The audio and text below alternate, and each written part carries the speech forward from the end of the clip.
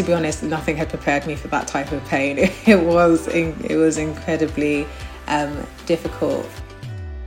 Because, I knew I had fibroids, and the thought that it could possibly cause problems in my pregnancy was a reality. Filming is very different to day-to-day clinical life as a doctor, as you can imagine. Once I was in there with all the lights and the cameras, I was like, oh, okay, so this is a bit different to my normal clinic. Hello, and welcome to the Mothers in Medicine podcast, the place where we'll be having honest and open conversations with leaders in the medical field who are also mothers. I'm Dr. Shola. I'm a neurology registrar, a wife and a mother. I love my job and I love my family, but life as a mother and a doctor can be hectic. Over the coming weeks, I'll be asking my guests about their real life experiences, and they'll share their practical tips and advice for managing the juggle. Today, I'm joined by Dr. Tosin Ajayi-Sotubo, an NHS and private GP in London. She's also the creator of Mind Body Doctor, a friendly and accessible platform to educate and inspire as many people as possible to look after their health. You may also know her from the Channel 4 programme Embarrassing Bodies. Hi Tosin, welcome to Mothers in Medicine. Hi, thank you for having me. So can you just tell us a little bit about yourself? Sure. So I am a doctor, obviously. I'm a GP. I work as both a NHS and private GP currently, and I've done that for the past 5 years. And since I started working as a GP, I set up a platform called Mind Body Doctor, and that really came out of a bit of a place of frustration. I love doing what I do. I love being a GP, but I just found that I really wasn't able to give my patients the tools and the basics when it comes to the health, the information I wanted to really give my patients when it came to their health as an entirety. So I thought, okay, let me take this out of the four walls of my consultation room. Let me go online, let me start a blog, let me start sharing bits of information on Instagram.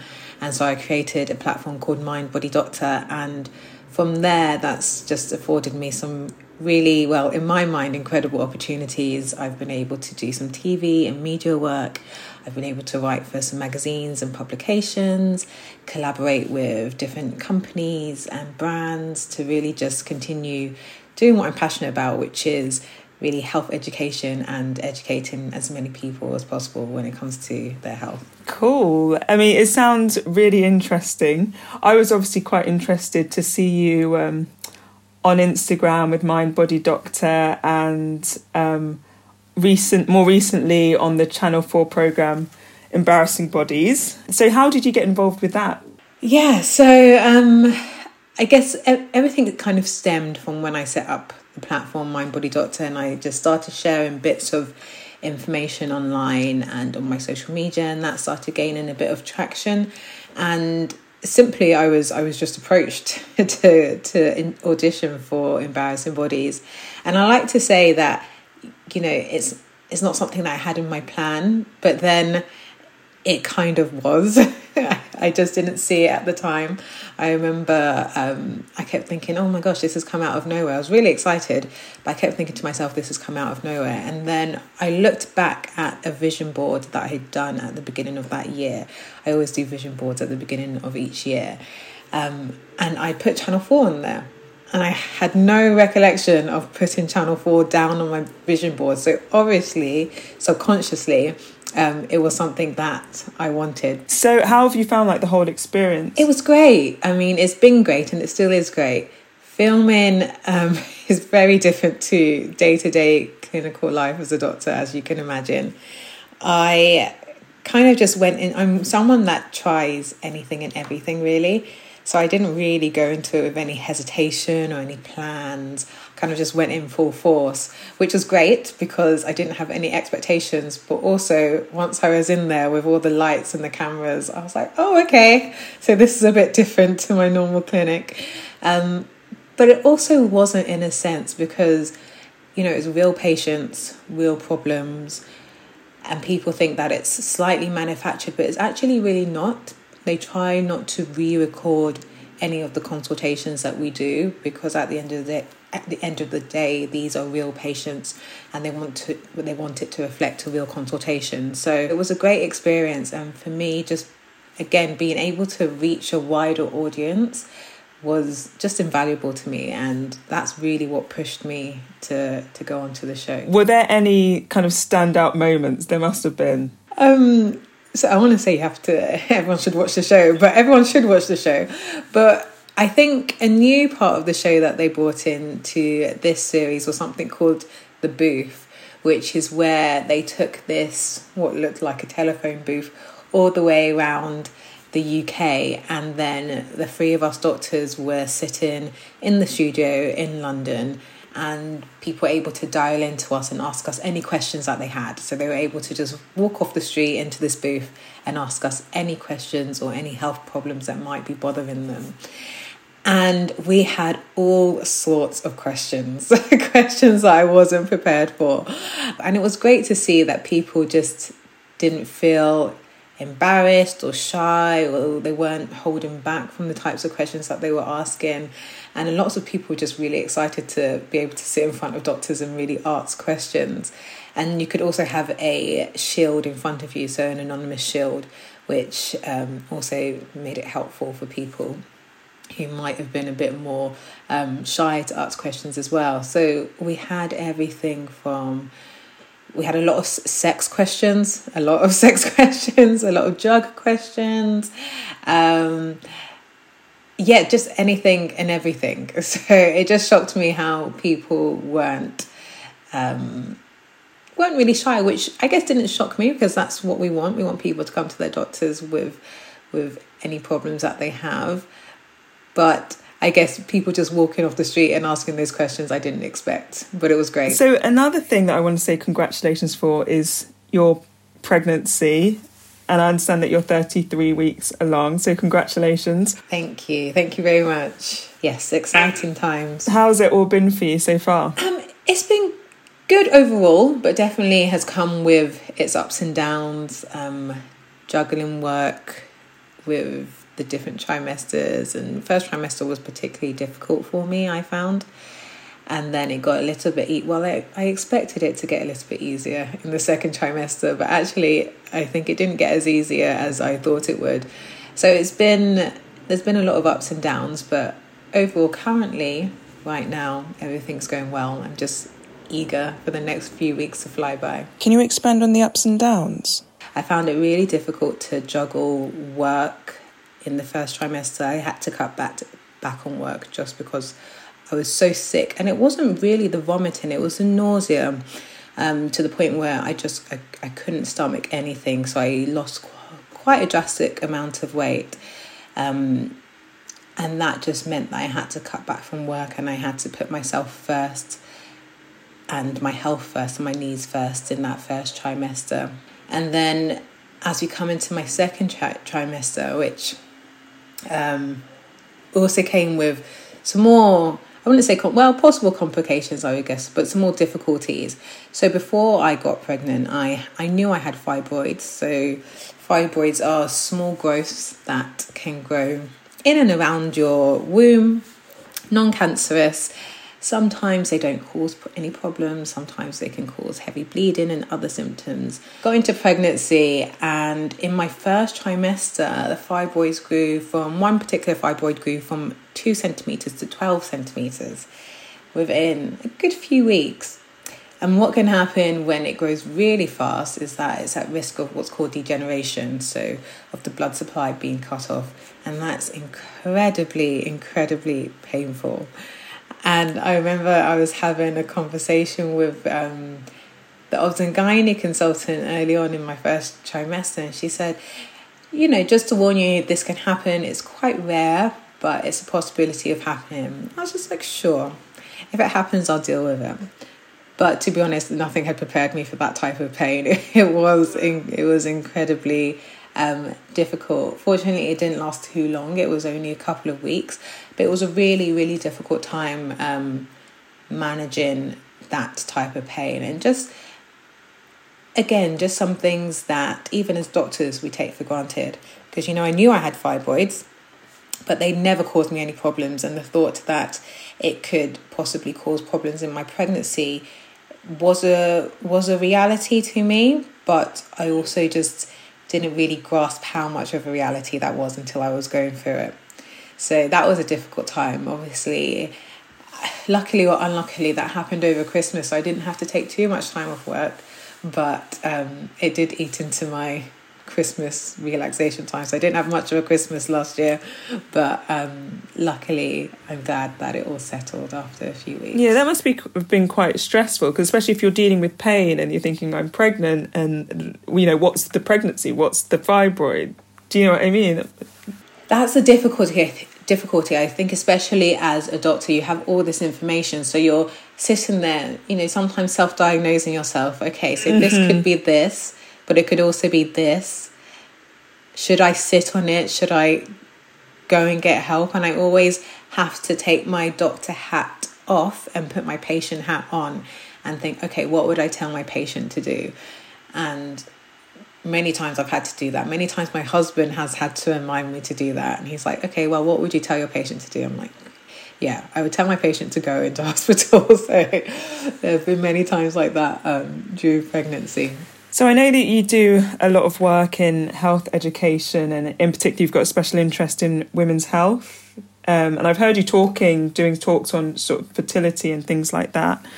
So obviously you're quite knowledgeable in the area, but what do you think's been the most difficult part for you, or what has surprised you the most in terms of getting pregnant or being pregnant? What surprised you? Yeah, it's a really good question, because I think people assume that as a doctor you're going to know everything about pregnancy, and you're going to know everything that comes up in pregnancy or the fertility journey.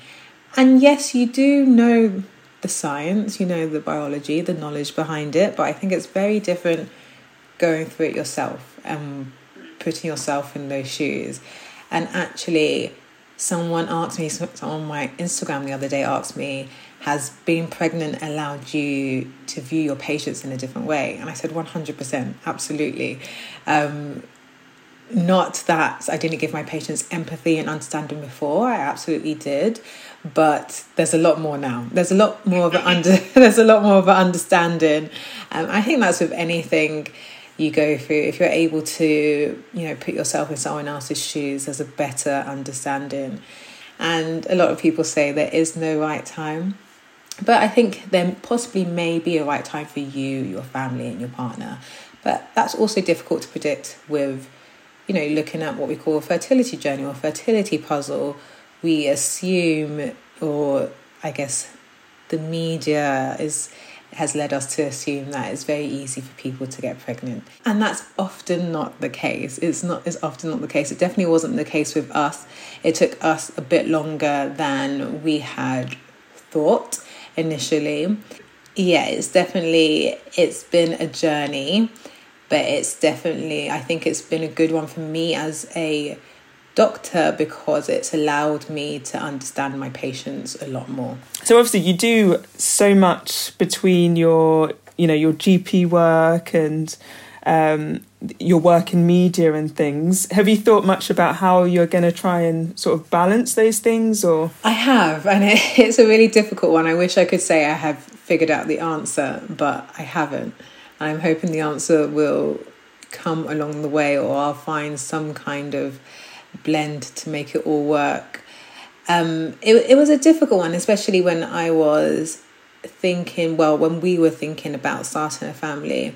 I was at the time filming Embarrassing Bodies. So we finished that season, and we were still trying around that time. And in the back of my mind, obviously, I wanted to get pregnant more than anything in the world at that time.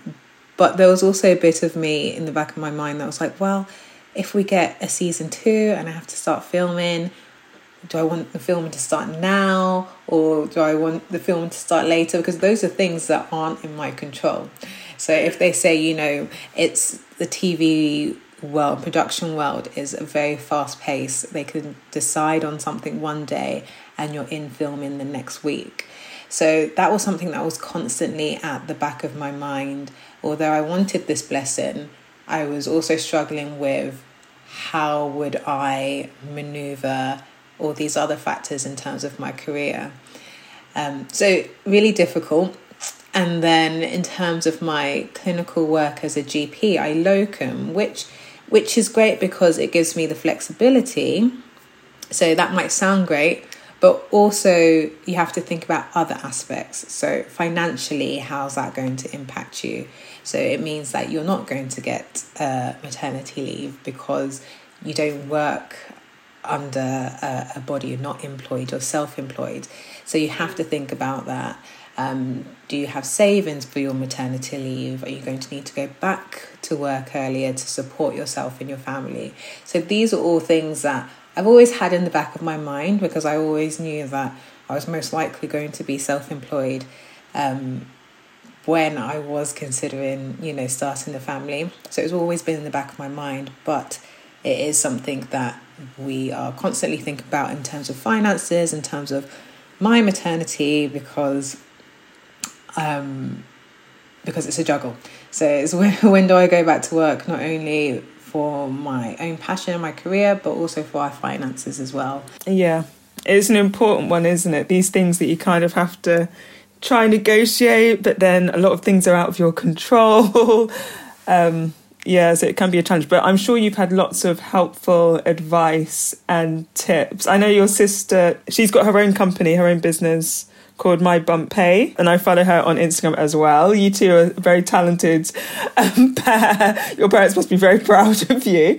But I'm sure she's given you lots of advice, because she's really into that sort of area as well, isn't she? Sort of getting back to work. And she is. So her platform is all about trying to really encourage women to be able to, she calls it a blend, not the balance, because she says there's no such thing as a balance or perfect balance, but trying to blend, raising the family and, smashing the glass ceiling when it comes to your career and what you want to do in work, and especially with women going back to work after maternity leave.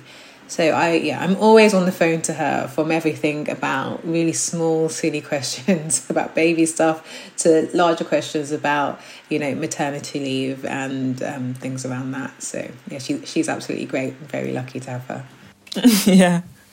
So obviously time is coming along quite quickly. You're 33 weeks. So do you feel all ready and prepared? Yes and no. I'm a planner, so I have spreadsheets, I have things, labelled in certain positions. So in that respect, yes. But I would say, you can never really be fully prepared for the possible unknown. Funnily enough, whenever I go for my antenatal appointments, they always say, doctors are the most anxious. I'm like, oh, really? That's interesting. And I think it's just that idea of control. I think a lot of doctors not necessarily like being in control, but that's what we've had to do during our careers, especially in times of uncertainty. You just have to make those quick decisions. You have to make decisions. You have to understand protocols. And I think that's just what we're used to. And also, everything that can go right, but you also know everything that can possibly go wrong. And that's not a nice place to be in. It's not sometimes, it's great to have less knowledge, isn't it? Yeah, no, I completely feel you. So we always ask for top tips. So, whatever top tips that you have, whether it's going through pregnancy or fertility journey or in terms of the future, what top tips would you give? So, number one, I would say give yourself a good foundation in terms of knowledge. If pregnancy and starting a family is something that you're considering, I would say a lot of people are sometimes scared to speak to their GPs, but I love it when people book a consultation in with me just to ask questions and just to understand what's going on, especially if you're someone who has underlying health conditions. Just book a consultation with your GP, have a conversation, say, this is what I'm thinking about, this is what me and my partner might be thinking about. Is there anything that I need to know? Because surprisingly, I think that helps a lot of women on the journey. Just having that knowledge is really empowering. Number two, I would say try not to compare your journey to others. in terms of fertility, pregnancy, postpartum, it can all look really different. And although it's great that people can share their journeys and you can have discussions about your journeys, and I really encourage it, but try not to compare your journey to others, because everyone is individual. Some people have a much easier journey than others, and some people have a little bit more of a difficult journey. And lastly, I would say as much as you can, because, you know, it can be difficult, but try and enjoy the process at every stage. Obviously, it comes with its difficulties, and I've definitely seen that firsthand. But I'm always having to remind myself, you know, this is a blessing. It's an incredible blessing that I get to be a part of. Easier said than done sometimes. So that brings us to the end of today's episode. If you've enjoyed today's episode and the rest of the Mothers in Medicine podcast series, can I ask that you take a moment and share the episode with other friends and colleagues who might benefit? Thanks for listening.